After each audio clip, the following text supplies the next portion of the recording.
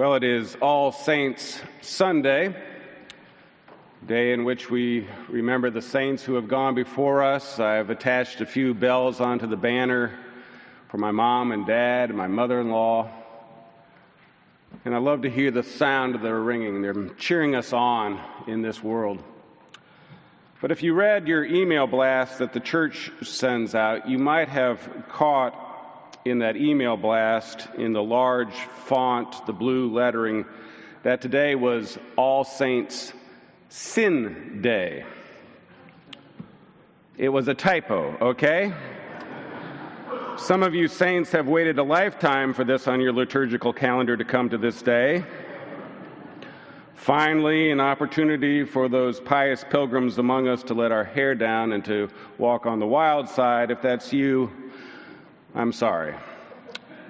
It was a typo or a Freudian slip, I don't know. When our administrative assistant responsible for the error returns from Las Vegas, we will have her in therapy, guaranteed. I couldn't believe my eyes. Sin Day. Of all the possible typos, Sin Day. I suspect Westminster will hold a place now in those viral emails of the church bloopers, you know, the ones that say, "Remember in prayer the many who are sick of our church and the community." After their sermon, there will be a moment of silence for prayer and medication. Choir tryouts were held last Wednesday evening, and now join us for All Saints Sin Day. But oddly, All Saints Sin Day is appropriate, I suppose, for the Sunday after Reformation Sunday. I think the Apostle Paul would have gotten a chuckle with the typo, along with the Reformers, Martin Luther and John Calvin, all strong believers that we have fallen short. We have all fallen short of the glory of God. Our bad days are sin days. Our best days are sin days. Presbyterians have total depravity down. This white robe makes me itch. There's no hierarchy here. It's the priesthood of all believers. No one in this church asks, "How is your campaign for sainthood going?" Life is too hard. Being a human is too hard.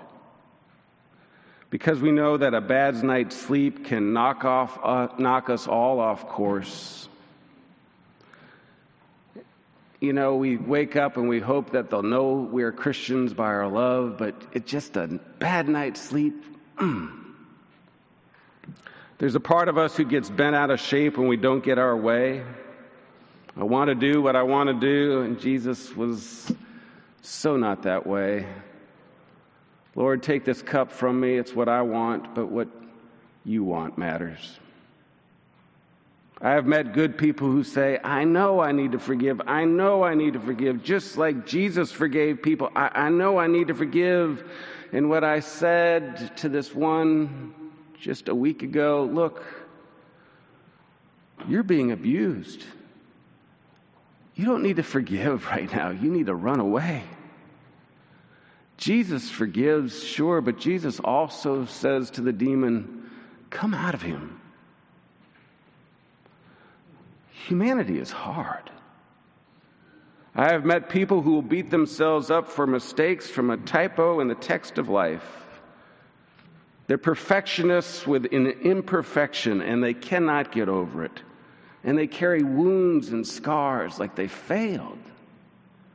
And then there are those people who think that the words they use don't matter, that the words they cut like a knife and it's no big deal. And they can't see the wounds and the scars they're creating. Being human is hard. And I think in recent years, our brains and our bodies, they're fragile, our nerves are frayed. And many found it easier just to remove themselves from the crowd, to get away from the fray. And now the polls say that we suffer from loneliness. It's not easy being human. Lord knows. And I think that's why God speaks to us in this way. From Matthew 5, verses 1 through 12. Hear the word of God. When Jesus saw the crowds, he went up the mountain, and after he sat down, his disciples came to him. And then he began to speak and taught them, saying, "Blessed are the poor in spirit, for theirs is the kingdom of heaven. Blessed are those who mourn, for they will be comforted. Blessed are the meek, for they will inherit the earth. Blessed are those who hunger and thirst for righteousness, for they will be filled. Blessed are the merciful, for they will receive mercy. Blessed are the pure in heart, for they will see God. Blessed are the peacemakers, for they will be called children of God. Blessed are those who are persecuted for righteousness' sake, for theirs is the kingdom of heaven. Blessed are you when people revile you and persecute you and utter all kinds of evil against you on my account. Rejoice and be glad, for your reward is great in heaven.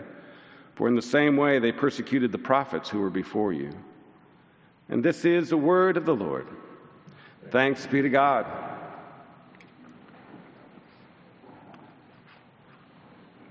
To follow Jesus up to the top of the mountain. This is the Sermon on the Mount. To follow Jesus up to the top of the mountain has to be a decision of the soul. This is a text that is at the beginning of Jesus' ministry in Matthew's gospel. And what we know about Jesus is that he has had the ability so far to heal so many people. So he's become very, very popular, very famous. He drew the crowds. Sounds like success, but Matthew says that when Jesus sees all the people, sees the crowds, he heads up the mountain as if he was trying to get away. Why would the Word of God be so elusive? The church tries to do the opposite of that. We try a different tactic: billboards, radio, television, confirmation, hammer the word home. You know, TJ invited me to the confirmation retreat last Friday night to get the youth to understand the topic of death and resurrection. It would have been easier to teach my dog to play guitar. I'm serious. They're beautiful kids, don't get me wrong. It just wasn't the right time. Friday night, after Moe's, before they go to Target, me, death and resurrection. A pastor out of nowhere to come down the mountain with a message. It just reminded me of the mother who was so distraught, came to my office and was so distraught that her son was not going to be in confirmation class. And I said to her, "Don't worry, it's not his time." Confirmation isn't learning doctrine and getting a diploma. Confirmation is knowing that you got a place called home, a direction, a relationship that's always seeking to run out and to embrace you. It's when you've had enough. When you look at life and you just spent your life feeding the pigs and that's it, and I've got to go home, a decision of the soul. I need a word from God. I need a word from God. A word from God, what's that? It could be some hard truth. I received an email from someone a few weeks ago that I had not heard from in over 10 years. The note was an apology about some behavior of his. He just wanted me to know that he was sorry. I thought about the email, and a day later it occurred to me, step 8, make a list of wrongs done to others and be willing to make amends for those wrongs. Step 9, contact those who have been hurt unless doing so would harm the person. A decision of the soul to climb the 12-step mountain to arrive at some hard truth. I'm an alcoholic. I need a word from God. I need a word with God. I need God. It's not his time, I said. I remember when I climbed that mountain, it wasn't confirmation class. Oh, I got through confirmation class. I got the diploma and the Bible. It wasn't confirmation class that made me climb that mountain. It was David Lane.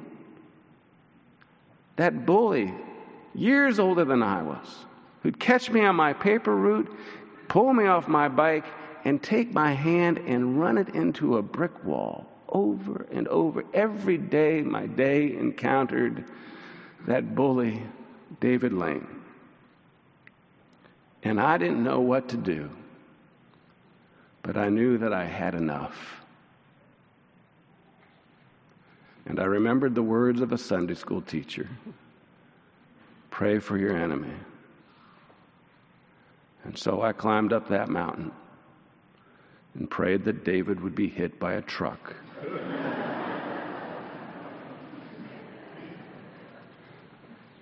And then I prayed for David. And then one day it just stopped. And maybe he got tired. Or maybe for me it was a miracle. It was a miracle. A miracle. I told his mother, it's not his time. When was it that you had enough and decided to leave the crowd behind and climb the mountain?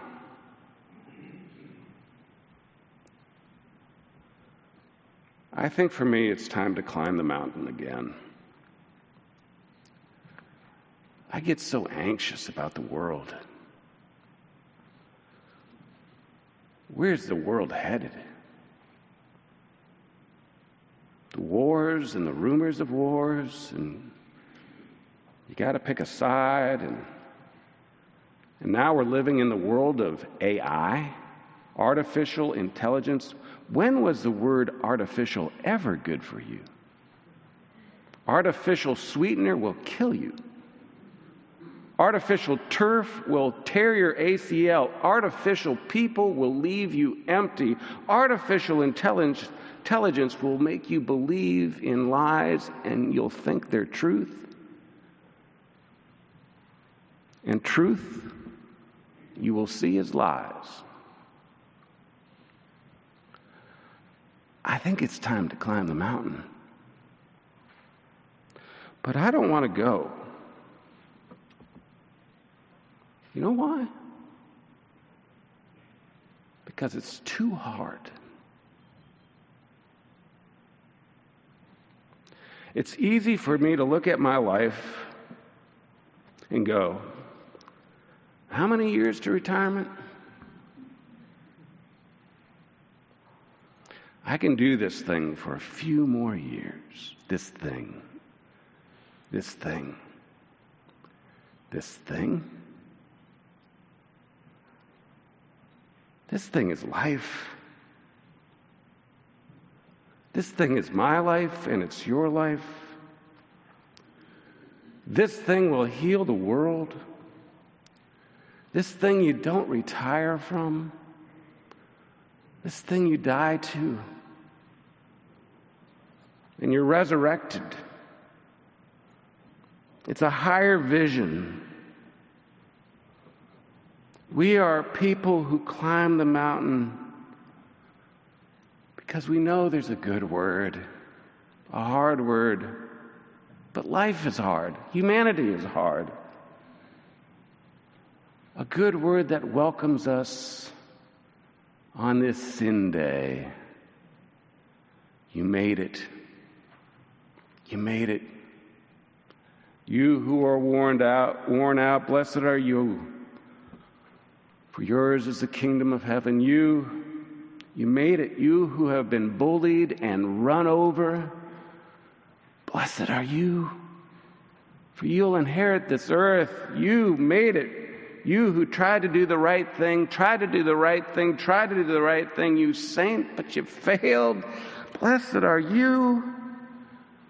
You're not empty. You're not a failure.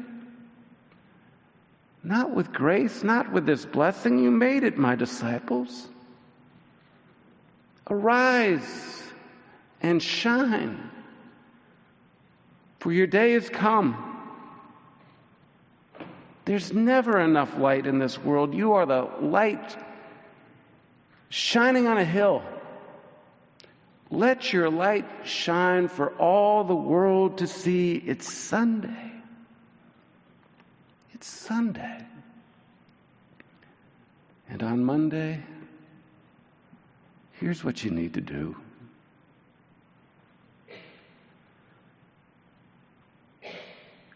You need to pray for those who persecute you. You need to reconcile with your brothers and sisters. Here's what you need to do, you saint. You saint.